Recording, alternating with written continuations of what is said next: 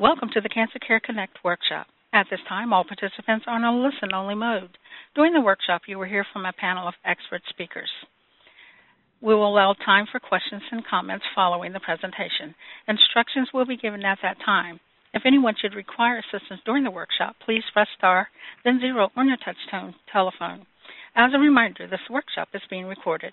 I would now like to introduce your moderator for today's workshop, Dr. Carolyn Messner, Director of Education and Training at Cancer Care. Please go ahead.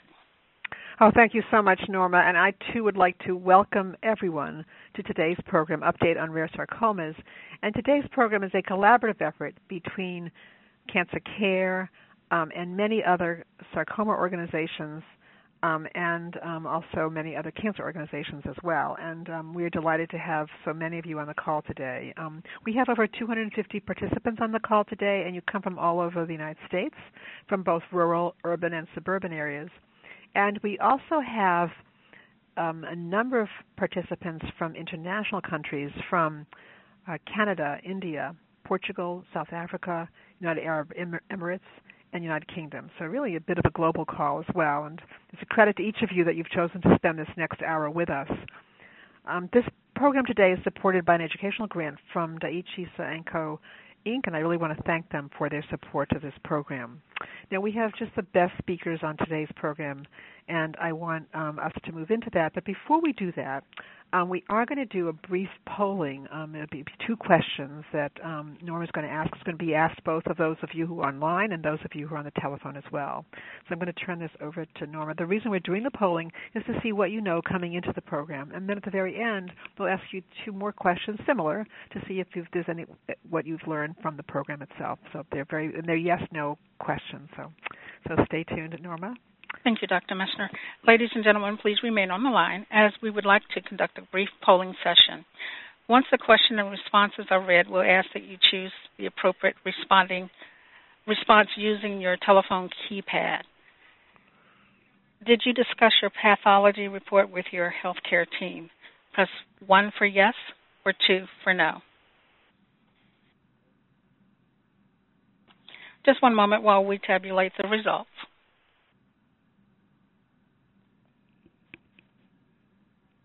And our second question, do you talk about your treatment, side effects, and pain with your healthcare team?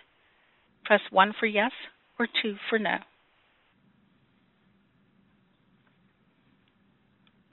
One moment while we tabulate the results.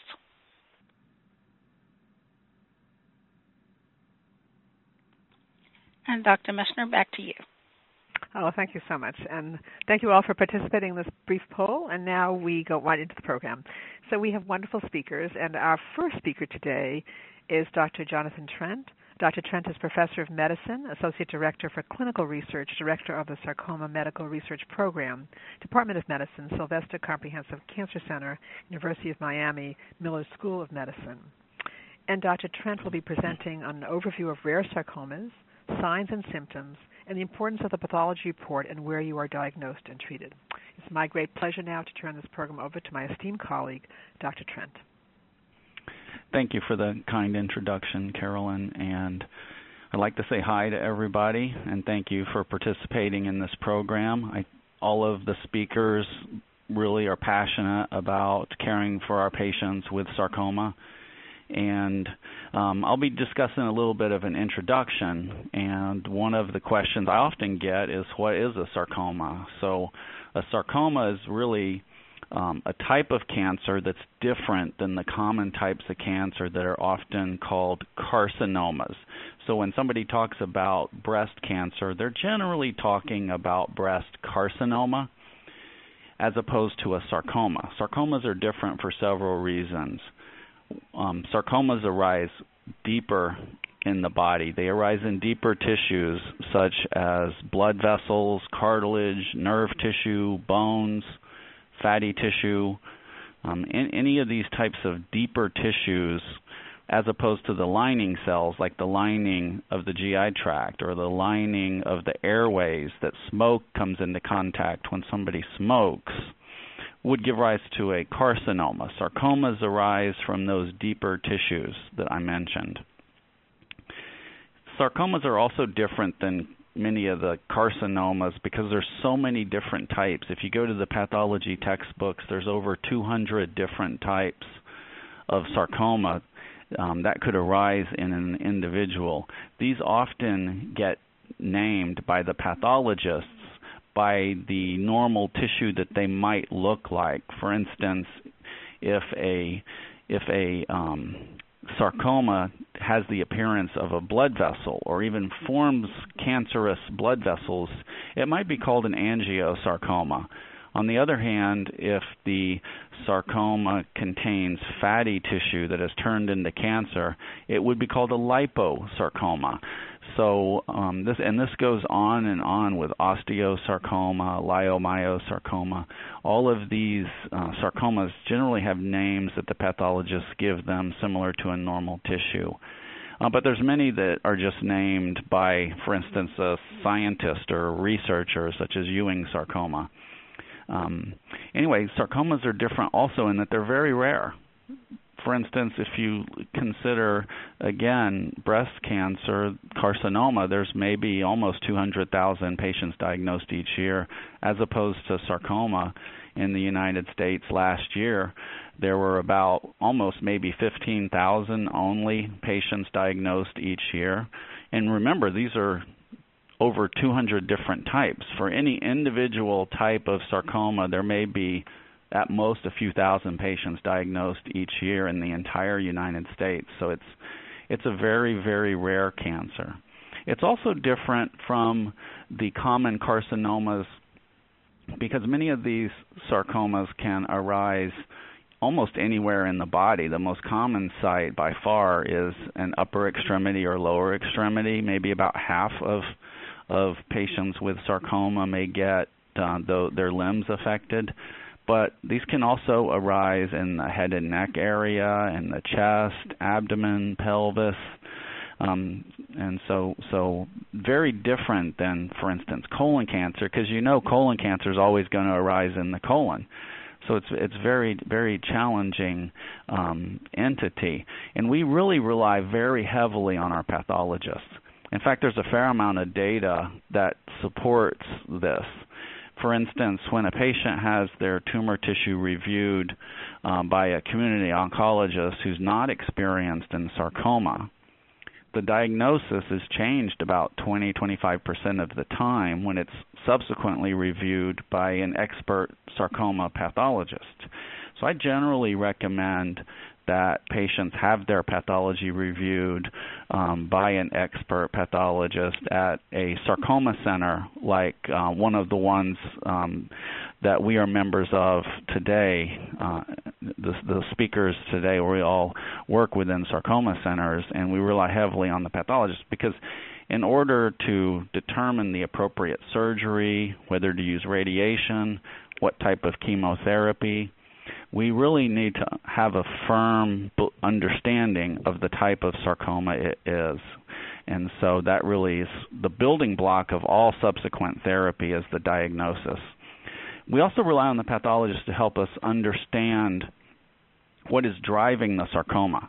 Sarcomas, like other cancers, arise from a normal cell. At some point, that normal cell turns into a cancer cell. Some type of switch gets turned on that sends a signal to that tumor cell to split into 2, and then 4, and then 8, 16, 32, and next thing you know, there's a large mass. And this switch often occurs at the DNA level through a mutation. Those mutations and other events called translocations or deletions, there are a number of different sarcomas in which there's one solitary event that takes place that turns that normal cell into a cancer cell. For instance, in gastrointestinal stromal tumor, or GIST, a mutation in a gene called KIT flips the switch on and turns that normal cell into a cancer cell that can divide, it can spread. And that switch, though, is also an Achilles heel that you're going to hear about a little bit later, but there are now medications that have been designed to bind to the mutated protein and turn it off, just like turning off a light switch. And in some types of sarcoma, such as GIST, pigmented villonodular synovitis, giant cell tumor of bone, and a dermatofibrosarcoma protuberans. A number of different sarcomas have these targets for which a therapy can be directed. But at the end of the day, we end up with a diagnosis. The patient, we generally recommend understanding where and whether the tumor has spread. So we generally recommend patients have imaging of the primary tumor, often MRI. If it's within the abdomen, a CAT scan of the abdomen and pelvis is generally fine. And then we also often perform a CT chest or chest X-ray in certain types of sarcomas. For instance, myxoid liposarcoma, we might image a little differently because it can spread to different areas, such as bone and fatty deposits. So, and then once we get all of the information together in terms of the diagnosis, all of the imaging, then we start meeting with our multidisciplinary team.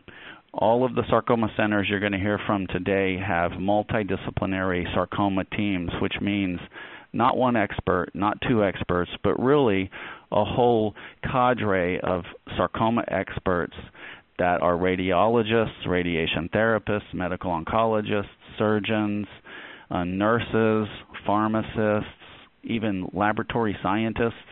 And we all get together and we discuss the pathology. We look at CAT scans and MRIs. We discuss any of the mutations in the DNA that I had discussed earlier as to whether or not they, and then once we get all that information together, we come up with a treatment plan. It's really a roadmap for treatment for our sarcoma patients. And, with that, I think I'd like to conclude my overview of sarcomas. I'm certainly be available for questions later.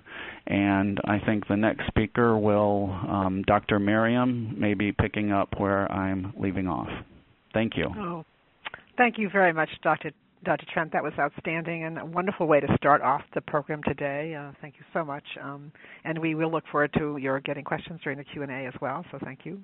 And our next speaker is Dr. Priscilla Merriam. Dr. Merriam is physician, medical oncology, Sarcoma and Bone Cancer Treatment Center, Dana-Farber Cancer Institute, instructor in medicine, Harvard Medical School. And Dr. Merriam is going to present a brief overview of treatment options for rare sarcomas, new treatment approaches, including clinical trials, and side effect and pain management. It's really my great pleasure now to turn this program over to my esteemed colleague, Dr. Merriam. Hi. Thank you, Dr. Trent, for that tremendous overview, and thank you, Dr. Messner, for facilitating this really wonderful workshop. I'm honored to participate today with this panel of excellent experts and to have the chance to share information with everyone listening today. This workshop is such an important time for people with sarcomas to learn more about their treatment options and how to interact with their treating team. Today I will discuss an overview of the management of some of the many types of sarcomas and discuss side effect and pain management. I will also share some questions that you may wish to ask your treating team. When a sarcoma is discovered and found to be limited to one area of the body, your team may recommend surgery alone to remove the sarcoma or may recommend the addition of radiation and or chemotherapy either before or after surgery. Radiation may be used to try to decrease the chance that a tumor will grow back in the area where surgery was performed. The decision to recommend chemotherapy or radiation either before or after surgery will depend on factors such as the type of sarcoma you have, the location of the sarcoma, and sometimes features of your sarcoma observed on pathology review. When sarcoma is found in multiple areas of the body, medication treatments like chemotherapy may be appropriate. Chemotherapy may also be recommended for certain types of sarcomas like osteosarcoma, Ewing sarcoma, and rhabdomyosarcoma, whether the sarcoma is in only one area of the body or in several areas. These types of sarcomas are treated with specialized chemotherapy plans. As Dr. Trent discussed, knowing the subtype of your sarcoma is critical because the type of medication recommended may vary based on your type of sarcoma. I will discuss some general approaches to treating sarcomas, but also highlight a few of the many types of sarcomas and their specific treatments. I will first review some of the well-established chemotherapy options. The first chemotherapy, doxorubicin, is generally considered one of the standard first-line medications for many types of sarcoma. Chemotherapy that includes the drug gemcitabine may also be a reasonable first medication to use. Some of the other chemotherapy drugs that are often used to treat sarcoma include trabectedin, which was approved in the United States based on a benefit seen for people with leiomyosarcoma and liposarcoma. We believe, however, there may be benefit in other types of sarcomas as well with this drug. Eribulin is another drug which was approved by the FDA for liposarcoma, but based on clinical trial results, we think that it may also benefit leiomyosarcoma, and it is being evaluated as well in other types of sarcomas. There are other drugs that are not chemotherapy and sometimes are referred to as targeted therapies that may play an important role in treating many types of sarcomas. Pazopanib is an oral medication that can be used for patients with sarcoma who have been treated with chemotherapy. In some patients, pazopanib can slow the growth of the sarcoma. We're not sure of the benefit of pazopanib in people with liposarcoma, so it is usually not used for this type of sarcoma. Oral medications called tyrosine kinase inhibitors, including imatinib, are central to the treatment of gastrointestinal stromal tumors. Dr. Trent referred to this earlier when speaking about the KIT gene, which can be turned on in people with gastrointestinal stromal tumor, and in many of these patients, imatinib can block the switch that has caused the cancer cells to start growing in GIST. Drugs that can affect a tumor's blood supply, or anti-angiogenic agents like bevacizumab or pazopanib are used to treat solitary fibrous tumor. There's a class of medications called mTOR inhibitors, like a drug called everolimus, which can be used to treat a type of sarcoma called PEComa. There are many additional examples of drugs and sarcoma subtypes where molecularly targeted therapies are used to treat rare sarcomas. I selected the ones that I just discussed as some of the examples, and I found it I chuckled that Dr. Trent had selected some other ones that I didn't have much overlap with, which gives you a sense of really how many types of sarcomas there are and how specific the treatments can be for various types of sarcomas. Finally, I'll discuss some recent approaches to treating sarcomas with medication. There's ongoing interest in investigating whether immunotherapies like pembrolizumab may help people with sarcoma.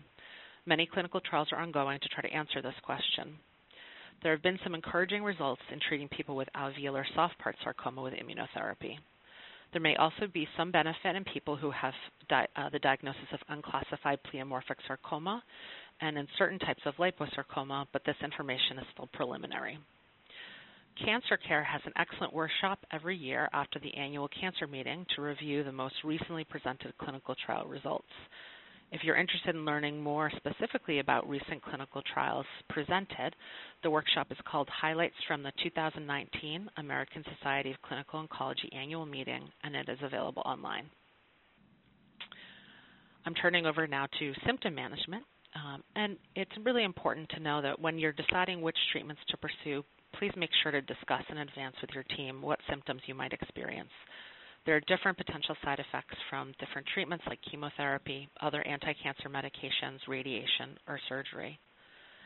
Ask if there's a team available where you're being treated of specialists in symptom management, also known as palliative care specialists, who are trained specifically in treating symptoms associated with cancer and with cancer treatments.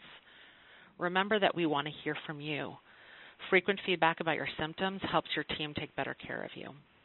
There are many approaches to symptom management, sometimes oral medications, sometimes topical treatments, sometimes injections that can block pain, and sometimes things like massage or exercise.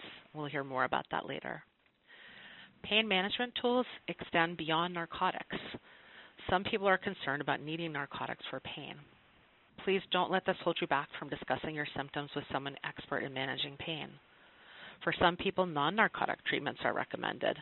Medicines like nerve-blocking medicines or steroids may be appropriate. If the pain expert recommends narcotics, remember that these medications are very effective and often critical in helping people experience fewer symptoms from their cancer, allowing them to live life more fully and with ease. The pain expert providing the medication is experienced in helping you manage possible side effects of these drugs, should they arise. Finally, I'll leave you with some questions that I think are important to consider asking your healthcare team. First is to ask, what kind of sarcoma do I have? As we've been hearing, different types of sarcomas may behave differently and may need different types of treatments. For example, the treatment of an osteosarcoma is very different than the treatment for a leiomyosarcoma. Dr. Wilkie will discuss after me some of the details about the care of leiomyosarcoma in particular. You can consider asking if your tumor has been examined by a pathologist experienced in diagnosing sarcomas, as Dr. Trent has previously wonderfully explained. And I would make sure that you understand where the sarcoma is in your body, and asking your team, what are you hoping to achieve with the recommended treatment? And finally, asking about clinical trials. You can ask if there are any clinical trials that might be right for you. Clinical trials are an important tool for improving treatment for people with sarcoma and may be an interesting option to allow you to be treated with a medicine not yet available to other people because it has not yet been approved. So I will conclude my remarks here, and I thank all of you for participating and for supporting all of us in our passion, as Dr. Trent stated, for taking care of people with sarcoma and their families and all the people that care about them. Thank you. Oh, thank you so much, Dr. Marion. That was wonderful and so very informative to everybody on the call. Thank you. I know there'll be questions for you also during the Q&A, and thank you. Our next speaker is Dr. Breland Wilkie, and Dr. Wilkie is Associate Professor, Director of Sarcoma Translational Research, Department of Medicine, Division of Medical Oncology, University of Colorado Anschutz Medical Campus. And Dr. Wilkie will be addressing overview of leiomyosarcoma, new treatment approaches, including clinical trial updates, and follow-up care. It's really now my great pleasure to turn this program over to my esteemed colleague, Dr. Wilkie. Thank you so much, Dr. Messner. I'd like to echo my predecessors here by thanking you and Cancer Care and all of you today for tuning in for this seminar. I'm really delighted to be a part of it. So what I was asked to talk with you about today was really delving into a subtype of sarcoma called leiomyosarcoma. As you've heard from Dr. Trent, sarcomas are cancers, a large number of cancers, over 100, of bone and soft tissue, and are named and classified based on where they came from or what type of cell they were supposed to become had they not gotten a mutation and gotten off the path. And so leiomyosarcoma is really one of the top 3 most common subtypes that we see in the adult population, at least, and it makes up about 15 to 20% of adult soft tissue sarcomas. So leiomyosarcoma arises from something called smooth muscle. And so this muscle is one that you don't have control of like you do if you bend your arm or lift your knee. It's actually found in the walls of our organs. And so some examples of where we can find smooth muscle include the walls of our digestive tract, like our stomach. So that is what helps move our food along, those contractions from smooth muscle. And also it can be found in the walls of blood vessels. The blood vessels actually contract to carry our blood supply around our bodies, and so smooth muscle is important for that function. And then finally, it can be in the walls of the uterus, which allow for childbirth, as well as those pesky menstrual cramps and everything else. And so leiomyosarcoma occurs when there is a mutation or a mistake in the smooth muscle cells that turns into cancer. And so like most of our sarcomas, we're not exactly sure what triggers the formation of leiomyosarcomas. And most of these tumors have some of the similar genetic changes that can be seen in many other types of sarcomas. And these tend to be genes that we don't have great medications for to block the specific pathways. Big master controlling genes like P53, RB1, or a gene called ATRX. And so we have a lot of work left to do to try to tackle some of the drivers of these diseases. And so these tumors can occur really anywhere in the body where you have smooth muscle. And again, the most common ones that we see are in the uterus, sometimes inside the abdominal cavity, coming from those big blood vessels, or often the extremity as well. And so really the behavior of these can be very variable. And not everybody's leiomyosarcoma is going to behave the same way. I have a patient right now who was diagnosed with leiomyosarcoma 12 years ago, and she's had surgery for 3 different recurrences, and only in the last year has the disease begun to spread. And so on the other hand, some can be much more aggressive and move more quickly. So we really need to understand the specifics of the exact tumor and the exact patient that we're dealing with, because some of these don't necessarily need aggressive treatment right up front if they're growing very slowly or not causing a lot of problems. And so treatment for leiomyosarcomas is similar to what Dr. Trent and Dr. Merriam have already laid out for you. We certainly use surgery with or without radiation as the critical backbone for leiomyosarcomas that are localized or just in one place. In general, adding chemotherapy after surgery to prevent the leiomyosarcoma from coming back is a bit more controversial and really depends on the location. And so that's important to discuss with your physician in your particular case. Chemotherapy is probably what we use the most for advanced disease or disease that comes back. And leiomyosarcoma actually has many different options many of those drugs which have already been discussed, like doxorubicin, ifosfamide, dacarbazine, gemcitabine, and docetaxel, trabectedin. Many of those drugs can be very helpful for patients with leiomyosarcomas. I also have had many patients who benefit from pazopanib, which is that chemo pill that Dr. Merriam was talking about. One common question I get, particularly for patients with uterine leiomyosarcoma, is whether or not hormones can be effective. The reason with this is that in the uterus, many of the cells have receptors to pick up signals from estrogen and progesterone because of the location. And many uterine leiomyosarcomas will have those receptors as well. However, most of my patients that have been treated with leiomyosarcoma in the uterus become much more complicated, much more complex, and they begin to depend on signals other than hormones. And so while many patients will be offered treatment with hormone-blocking drugs similar to those we use for breast cancer, like tamoxifen or Arimidex, in most cases we wind up having to use other drugs to help control these tumors. And so overall, for most patients with leiomyosarcoma, there are many options, and picking the right treatment for your case really needs to be a discussion with your physician to determine what's the right drug for the right time based on what are our goals. Are we trying to shrink the leiomyosarcoma in order to permit a surgery to be done, or are we really trying to hold the disease steady and permit the best quality of life that we possibly can for the patient? And, of course, preferences from patients with particular side effects are certainly important and critical to take into account when making these decisions. So in the last couple of minutes, I'm just going to mention a little bit more about immune therapy.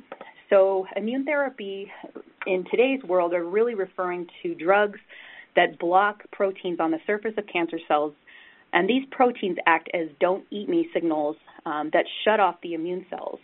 And so these drugs can block the don't eat me signal, and in theory, the immune system should then be able to recognize the tumor cell as being foreign and destroy it. And so these drugs have certainly had great benefit in many types of cancers, and as Dr. Merriam mentioned, some sarcomas are looking promising. But one thing that I want to get across is that most patients with leiomyosarcoma have not been doing well or responding to immune checkpoint inhibitors by themselves. And so I do not recommend that people with leiomyosarcoma go forward with these drugs unless it's in the setting of a clinical trial. And we think that potentially combining immune-boosting drugs with other drugs like chemotherapy may actually help patients with leiomyosarcoma more. And so one trial that I'll just mention that was presented this year at ASCO from Dr. Seth Pollack in Seattle combined the chemotherapy drug doxorubicin with the immune-boosting drug pembrolizumab. And so the leiomyo patients on that study actually did do quite well, and there's some evidence that perhaps their disease was controlled for longer than might be expected with chemotherapy alone. But this definitely needs further study. And so there are about half a dozen clinical trials right now, including immune therapy as well as chemotherapy, and I think this is really something that leiomyosarcoma patients should consider if you are in need of additional treatments in this way. And so the last thing I'll just say is that there are many, many, many doctors and scientists who are working specifically on leiomyosarcoma and how to develop new treatments. With the support from the National Leiomyosarcoma Foundation, we actually had a meeting in Miami last month where about 50 doctors and researchers from all over the United States and Europe got together, talked about new research directions, and showed some data that's in the works in the laboratories. And so while it's important to know that this information is not quite ready for patients yet, the point is that we're all working very, very hard to try to come up with new treatments and to create more options and better options for all of you out there. And so with that, I will turn it back to Dr. Messner, and I'll be around for questions in a few minutes. Thanks. Thank you so much, Dr. Wilkie. That was really wonderful, really very informative and just wonderful, and lots of energy. Thank you. And our next speaker is Dr. Elizabeth O'Donnell. Dr. O'Donnell is Director, Lifestyle Clinic, Massachusetts General Hospital, Associate Director, Mass General Cancer Center Survivorship Program, Instructor in Medicine, Harvard Medical School. And Dr. O'Donnell is going to be addressing the role of physical medicine in your treatment plan, physical activity and rehabilitation, and communicating with your healthcare team about quality of life concerns. It really gives me great pleasure to turn this program over to my esteemed colleague, Dr. O'Donnell. Thank you very much for the warm introduction. It is my pleasure to participate in this call today. I am also a medical oncologist, and my specialty is multiple myeloma, which actually has a lot of carryover in the sarcoma world, particularly when bones are involved. But many years ago, I founded a special clinic to address the lifestyle needs of cancer patients. Some of you may be wondering, what is lifestyle medicine? It's the use of lifestyle interventions such as exercise and diet in the treatment and management of disease. It's a complementary form of medicine. And as I sat here listening to my other colleagues talk about sarcoma and the many different ways in which it can manifest itself and affect patients, I think this cancer in particular, discussions of physical medicine are so relevant. And they're relevant for two reasons. One, because of the types and ways that the body can be affected by the tumors, which require often radiation and surgery, which can create physical impairments. And also because of the nature and longevity of the therapy, the combinations of chemotherapy and radiation and surgery that can be quite debilitating just in terms of energy and quality of life over time. So I'd like to tackle both of these issues and offer some, hopefully, encouragement and options that will help patients really start to feel better and optimize their quality of life as they go through the treatment of their sarcomas. So one of my primary interests is in exercise. Exercise is really important because there are good data that show exercise improves quality of life. It is one of the few things that's been shown in randomized trials to improve cancer-related fatigue. It can decrease anxiety, improve emotional well-being, libido. It can improve sleep disturbances and social functioning. And so what does the American College of Sports Medicine, the American Cancer Society recommend? The recommendation is for 150 minutes of moderate intensity exercise per week, so that's about 30 minutes, 5 days per week, in addition to resistance training 2 times per week. And this may be a tall order for some patients who have not historically exercised or are going through treatment, and so this is a goal. It is not necessarily the starting out point. But the reason that I want to talk about this is just to help people know that this may help them feel better and encourage patients so that when you're going through these therapies or potentially suffering physical disabilities or impairments from the therapy, know that there are resources within your cancer center that I'm going to discuss. Whenever someone is contemplating physical activity, there are questions you should ask your oncologist or doctor. Specifically, you need to discuss if you have a heart condition or any chest pain when you exercise. If you feel dizzy or lose consciousness when you exercise, we would want you to, or ever having a loss of consciousness, discuss exercise before engaging in activity. If you have pain right now, there may be limitations to what you can do. And if you're on any medicines for blood pressure, or have peripheral neuropathy, numbness, or tingling, these are things that you should discuss with your oncologist before you engage in exercise. But once you do, or if you do have any of these limitations, there are a lot of options that are open. One of the things that most patients may not realize is that physical therapy can be prescribed.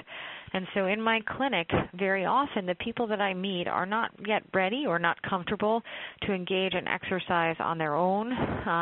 Some of this is due to limitations in physical wellness, but sometimes there's a fear of injury. Other patients don't know where to start or would like some supervision so that they feel safer. Cancer can often feel like a betrayal to the body, and patients prefer to have someone support them as they begin exercising. And for this, patients can be prescribed physical therapy. Physical therapy can be for specific problems. If there is a joint or a part of the body that's specifically affected and there needs to be exercise designed to strengthen that part of the body, physical therapy is appropriate there. However, physical therapy can also be prescribed just for cancer-related fatigue and deconditioning. And this is often a great way for patients to re-engage in activity, and it's also covered by insurance. There are also programs within the community that are free, such as the Live Strong program, which will offer patients 12-week memberships to the YMCA with a supervised trainer once per week. And the Internet offers a host of free resources as well. But, there are many ways in which patients can meet these requirements. One of the things that we're focused on here at our hospital is something called prehabilitation, which is trying to get patients stronger and feeling their best before they begin therapy so that they'll have more reserve as they go through therapy. This is something you could also discuss with your oncologist as you think about the road ahead for the treatment of your sarcoma. For patients who have completed therapy but still don't feel like themselves, that's when we really start to think about how we can re-engage and get physical wellness back. Some people might ask, well, what is moderate intensity exercise? That's exercise, I always like to say, where you're working hard enough you can talk and get some words in, but you couldn't sing a song if you were trying. Things like brisk walking or riding a stationary bike, doing water aerobics, or yoga would fall within that purview. I also encourage patients to seek out classes or a workout buddy, as that is a great motivator and can really help patients stick with programs and get to another level. If you're really not in a place where you're quite ready to engage in exercise, the other way to frame this is to actually avoid inactivity. So if you can't be active engaging in specific moderate intensity exercises, try to limit the amount that you're sedentary. There's often, particularly when people are first diagnosed, this desire of loved ones to do everything for you. But I would encourage you instead to try and continue your normal daily activities as much as you possibly can. Small things, we all have screens and spend too much time on them, but if you can do it standing up or walking around, if you're talking on the phone, these are small things that you can do within your life that will help you maintain some muscle mass and be active. Some general principles, though, are choose activities that you enjoy. It's hard to make a change in your behavior patterns. It's even harder when you're doing things you don't enjoy. So there is a broad range of activities that you can engage in. Find something that really gets you motivated, whether it be a Zumba class or a dance class or, a friend who you can walk with. Choose something that's sustainable. Start slowly and build up. If every day is too much, do it at least every other day. Talk to your doctor, see if you can get referred. There's a lot of resources within cancer centers or within general hospitals that often go unrecognized. And so there may be things that you are not aware of that your hospital offers. Try and engage them.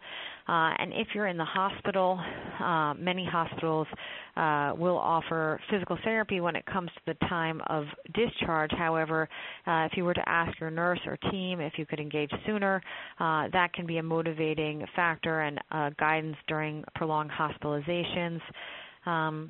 At the end of the day, the goal is really to do as well as you can and work through each stage of your treatment to ensure your best self and wellness and ultimately improve your quality of life. Those are my comments specifically to exercise, and I'd be happy to discuss further at the time of questions any other activity-related thoughts patients might have. Oh, thank you so much, Dr. O'Donnell. That was really wonderful, and it's just a wonderful addition to this program today in terms of thinking about what people can do themselves, just in terms of movement. So thank you so much. And our next speaker is Ms. Annie Ashe, and Ms. Ashe is the President, National Leiomyosarcoma Foundation, and she actually helped to choose our speakers today, and this has been a long I have to say, a long dream to have this program occur, and we finally have it today, and you're all on the call, which makes us all very happy. Ms. Ashe will be discussing the Leiomyosarcoma Foundation's free programs so that you all can access them. So I now want to turn this program over to my esteemed colleague, Ms. Ashe. Thank you so much, Carolyn. I'm so grateful to Cancer Care and to you and all the speakers who came today for the wonderful webinar for all the patients involved today.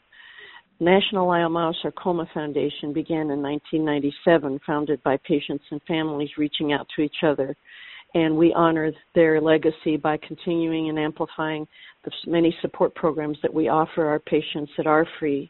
We have the Cancer Connect with a clinician program where patients can reach out to me to ask a question, general question, anonymously, and I can get the information to the clinician and send back the answer right away to our volunteer clinician, from our volunteer clinicians in this program.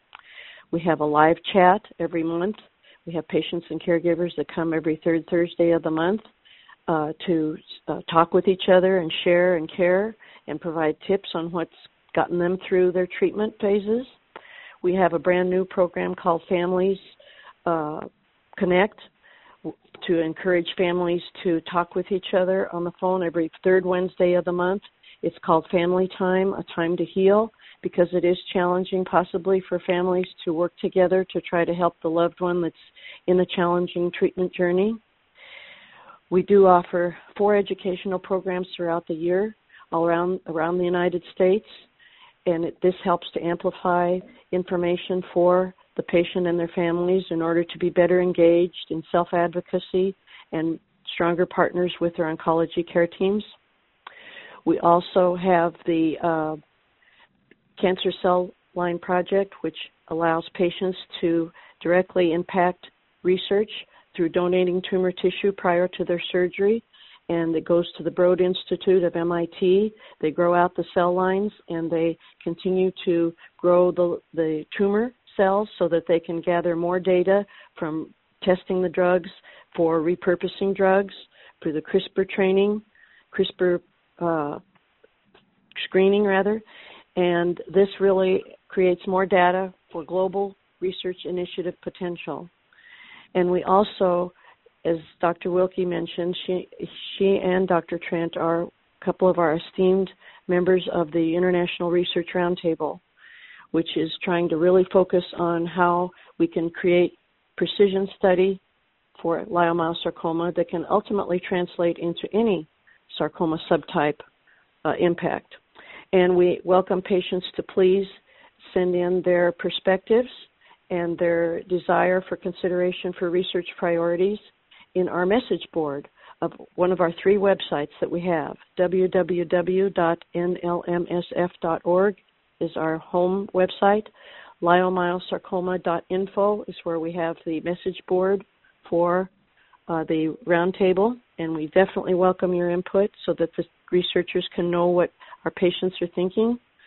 And we have the lifestyle change, a new normal, which speaks to Dr. O'Donnell's subject of well-being and encouraging self-care through the support of the integrated medicine community. So I thank you all so much. And please contact us anytime. We're here 24/7 for all patients. Oh, thank you so much, Ms. Hachey. That was really wonderful, and wonderful working with you as well. I think at this point what we're going to do is we're going to take questions, because I think I'll say a little bit about cancer care at the end of the call, but I think we should move on and take questions, because I know that there are lots of questions out there, and we want to hear them. So I'm going to ask Norma to explain to how to queue up for questions. Some of you already are queuing up, but for those of you who haven't done these programs before, I want to be sure that everybody has the same playing field. So, Norma? Thank you. Ladies and gentlemen, if you would like to ask a question, please press star 1 on your touch-tone phone. If your question has been answered or you wish to remove yourself from the queue, you may press the pound key. Those of you on the web may submit questions by clicking Ask a Question. Our first question comes from Edmund E. Your line is open. Yes. I just wanted to review a little bit my wife's experience with a liposarcoma. She was diagnosed in April of 1991, and I at the time was working at the American Hospital Association in Chicago. I called around to all the major medical centers, and they said for that you could have a surgeon right there at Evanston Hospital in Illinois. Consulted with Dr. Sainer, Stephen Sainer, and we went ahead. He did the operation. He excised her tumor. He had to take the right kidney as part of it. He had the heart-lung team standing by in case, because he said they had to evacuate all her blood because of excess bleeding. Now, this is back in 1991. And did you have a question that you'd like to ask? This is a wonderful question, but did you have a specific question? I'd like to hear the doctor's reaction to the way it was in those days to the way it is now with all the chemo drugs and immunotherapy available, and she just turned 82 years old in September. Oh, congratulations. That's wonderful. Okay, well, why don't we have perhaps Dr. Trent, do you want to start with that question? Sure. That's a great story, and I'm delighted that she's doing really well. And, I think that's liposarcoma is certainly a complicated type of sarcoma, and there's different types.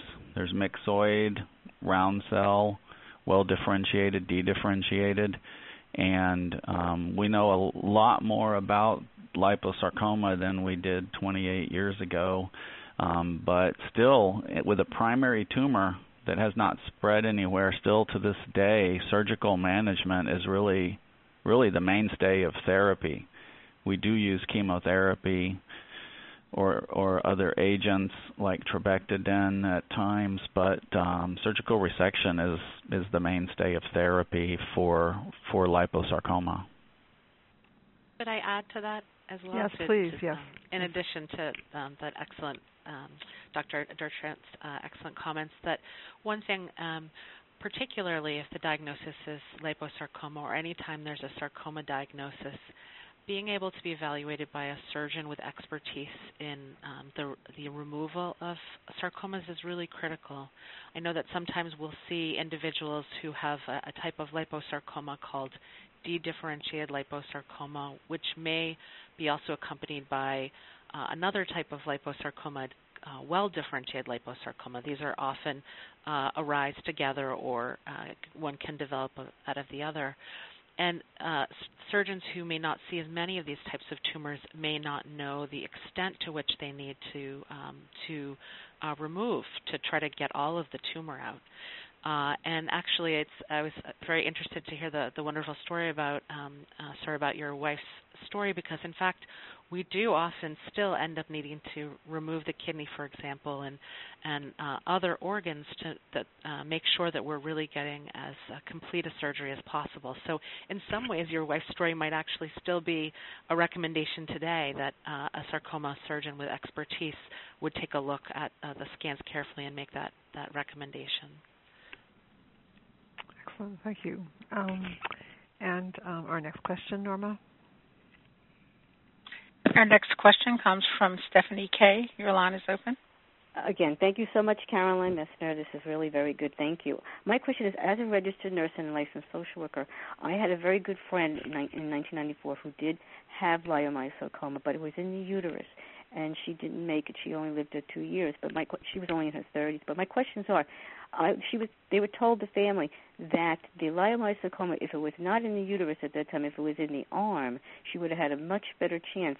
And I'm wondering how stress was involved, because she's extremely stressed at that time, and the genetics, which we talked about, because her parents had cancers, both of them, breast and father had prostate, but there was also toxic mold in the house. So my question is about the genetics, if the sisters should be, and how they could be tested, with the genetics, with the mutations, if that's possible now. You said you talked about that, and also how stress was involved.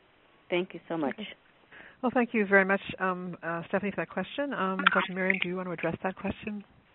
Actually, Dr. Wilkie, do you want to take a stab at that? Just because I was just speaking. Thank you. Okay. Dr. Wilkie, sorry. Yes, Dr. Sure, Wilkie. no problem. So great question, and again, I'm sorry to hear that she didn't do as well as we would have hoped. But basically, the two questions you ask about testing, genetic testing. So in general, most sarcomas are not associated with a known inherited syndrome. There's a couple of key exceptions. Something called Li-Fraumeni, which is where mutations are inherited in P53, but usually that has a very strong family history, multiple generations of early breast cancer, multiple sarcomas, as well as some other types of cancer. And so again, without knowing every detail, it sounds from what you told me pretty unlikely that hers was related to a genetic inherited syndrome, and so normally we would not recommend additional family members being tested. But, we would need to get some further information before we could say that for sure. And then as far as stress or toxic mold, unfortunately, we don't have great understanding of what triggers sarcomas, apart from a couple of key things like radiation exposure in the setting of breast cancer, for example.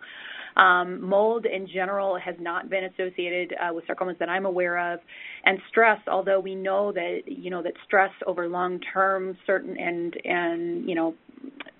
problems with our emotional state and things like that can certainly make us have a weaker immune system and more prone to cancer development to begin with. There's some evidence in mice that may be the case. Think about how much stress is in everyone in the world, or, how many people eat certain diets. Overall, because sarcomas are so rare, it can't be enough to just simply have one eliciting factor. Otherwise, we'd see a lot more sarcoma across the population, in my opinion. Thank you for your question. Thank you very much. Thank you. And we have another question from our online participants for Dr. O'Donnell. Regarding resistance exercises, what do I need to consider with a BARD Metaport? So that's a great question. You're referring to a port for venous access. It really depends on the degree of limitation of your limb, if there's any restrictions in terms of mobility of your arm. Sometimes we'll have patients see physical therapists just to get a sense of if there are any adhesions around the port that can be massaged out, which would increase range of motion. If there is any limitation in the shoulder joint, there are some, when you get your port placed, there are sometimes restrictions to things such as push-ups that you're discouraged from doing. I would adhere to those recommendations. In general, when we think about the purpose of strength exercises, one of the greatest problems we see, particularly as patients age or on high-dose steroids or go through long periods of treatment, is loss of lean muscle mass. And what that most affects is patients' gait, putting them at fall risk. So as you think about the activities to focus on, if you have limitations due to either areas that have received radiation, surgery, or a portacath in place, you really want to focus on the core stability muscles in your abdomen and the long muscles of your legs to build strength, which will ensure more stability as you walk or rise from chairs. So even if you have some limitations, the prime muscle groups that we often focus on are those that ensure safe walking. Well, thank you. Thank you so much. That's excellent. And our next question comes from one of our online participants, and this would be for Dr. Trent. My husband has pleomorphic sarcoma that has spread to lungs. What happens if surgery doesn't help or he can't do surgery? If you could answer that, Dr. Trent, in a general way, or questions that might be helpful. Yes, thank you. Yeah, sure. When any type of sarcoma, pleomorphic sarcoma or otherwise spreads, then we have to think of treatments that can go throughout the body. And generally, that would include such as some of the items you heard from Dr. Miriam today, such as chemotherapy, but also targeted therapies as well that we had touched on. So that's generally the approach. Sometimes radiation can be used, or radiofrequency ablation as a localized procedure if there's a small number that could be treated that way. But generally we start thinking about therapies, whether oral or IV, that can go throughout the whole body. Thank you. Thank you very much. I hope that's helpful. And we have another question from one of our online participants. And this question would be for Dr. Wilkie. Let's see. Can you help me understand histiocytic sarcoma I have been diagnosed with and treated in May of this year? Sure. So histiocytic sarcoma is a really rare subtype and actually crosses the boundaries between a blood cancer and a sarcoma. So for that histology in particular, it's really, really important to make sure it's been reviewed at an expert center, because not uncommonly those will get misclassified. And so the treatment actually can be very different. Some of these we start using lymphoma or blood cancer type treatment regimens rather than sarcoma regimens. There's a few of them that do have specific genetic abnormalities or mutations that might be able to be targeted with chemotherapy pills. And so overall, this is a really challenging group. There's 3 or 4 subtypes that kind of fall into that niche. So the biggest thing is really getting expert consultation. Excellent, thank you. This is a question for Dr. Miriam. Are there any, this is from our online participants, are there any treatment plan other than surgery for a DNA germline deficient SDHB that results in GIST tumors?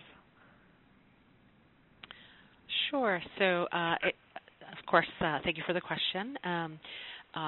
It really depends for each person on the status of their GIST. These are often cancers that are seen more commonly in younger people.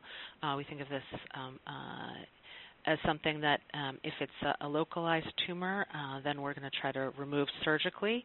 And typically we'll then consider observation. For people in whom the cancer has spread, that's when we're thinking about using different targeted medications. And there are, we're also trying to develop new clinical trial options for this type of GIST in particular. One thing that's important is you highlighted the point that there may be a genetic component to this, and for individuals with this diagnosis, getting connected to genetic counseling is important, because people with this diagnosis may be at risk for development of other types of growths in their bodies. So working together with a multidisciplinary team, certainly with sarcoma expertise, but also with genetic counseling expertise is really critical. Yeah, I'd just like to add one thing to that, and there is a National Cancer Institute initiative to help with individuals who have SDH deficient GIST, and it can be found at the National Cancer Institute's website if you search for pediatric and wild-type GIST. Excellent. And that website is cancer.gov. They also have a live chat feature as well. You can post a question, and one of their information specialists will get back to you, so there's a lot of nice options for you. And I've been asked by one of our participants to just mention another sarcoma organization, Leiomyosarcoma Support and Direct Research Foundation, and we'll include information about that group as well in your evaluations when you get all the information about the program today. And the evaluation isn't just an evaluation, although we appreciate your filling it out. It also includes all the resources that are mentioned in today's program. Well, I actually want to thank our speakers. You've just been phenomenal. And I want to thank our participants because you really asked such incredible questions. That really enhances our program today.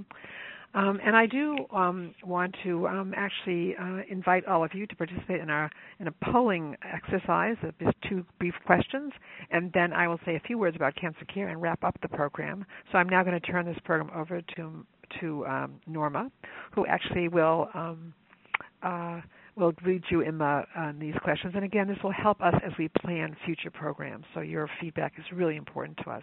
So Norma, if you... Thank you, Dr. Messner. Ladies and gentlemen, please remain on the line. We would like to conduct a second brief polling session.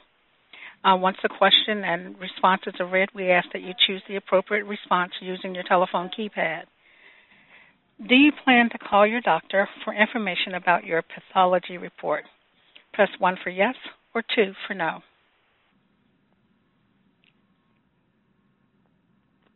One moment while we tabulate the results.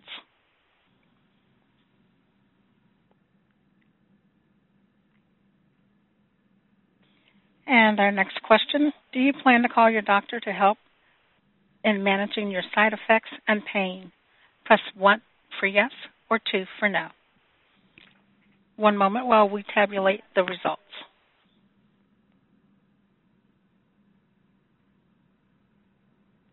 And back to you, Dr. Messner. Oh, thank you so much. And thank you all for participating in the poll. That's really important. And we so appreciate your feedback and your responses to our questions. I just want to say a few words about Cancer Care so you do know of us as a resource. Cancer Care is a national organization, and we do provide a host of psychosocial support, free services to all of you on the call. And we provide help to people living with rare sarcomas and all types of cancers and out there. So we offer financial and practical assistance. We have a copay foundation. We also do provide counseling services both on the telephone and online, telephone support groups, online support groups, individual counseling. We also have a Cancer Care for Kids program to help children understand when there's cancer in the family in terms of coping with that. So we have a lot of different programs and services, and you can go to our website, www.cancercare.org, or contact us at 1-800-813-4673. Now, most importantly, as we're soon to conclude the program today, we don't want any one of you to leave this program feeling that you're alone.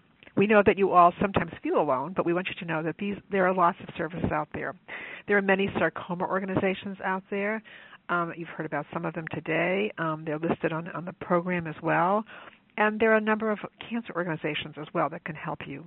And it's okay in this situation to have as many places helping you for free as possible. And, of course, your healthcare team. For those of you who still have questions and didn't get to answer them, I do want you to know that you actually certainly can, take advantage of all the services out there. It's okay to do that. It helps. The more, the better. Some offer some services, some offer others. So, again, I want to thank you all for your participation today, and I want to wish you all a very fine day. Ladies and gentlemen, thank you for your participation. This concludes the workshop. You may now disconnect. Everyone have a great day.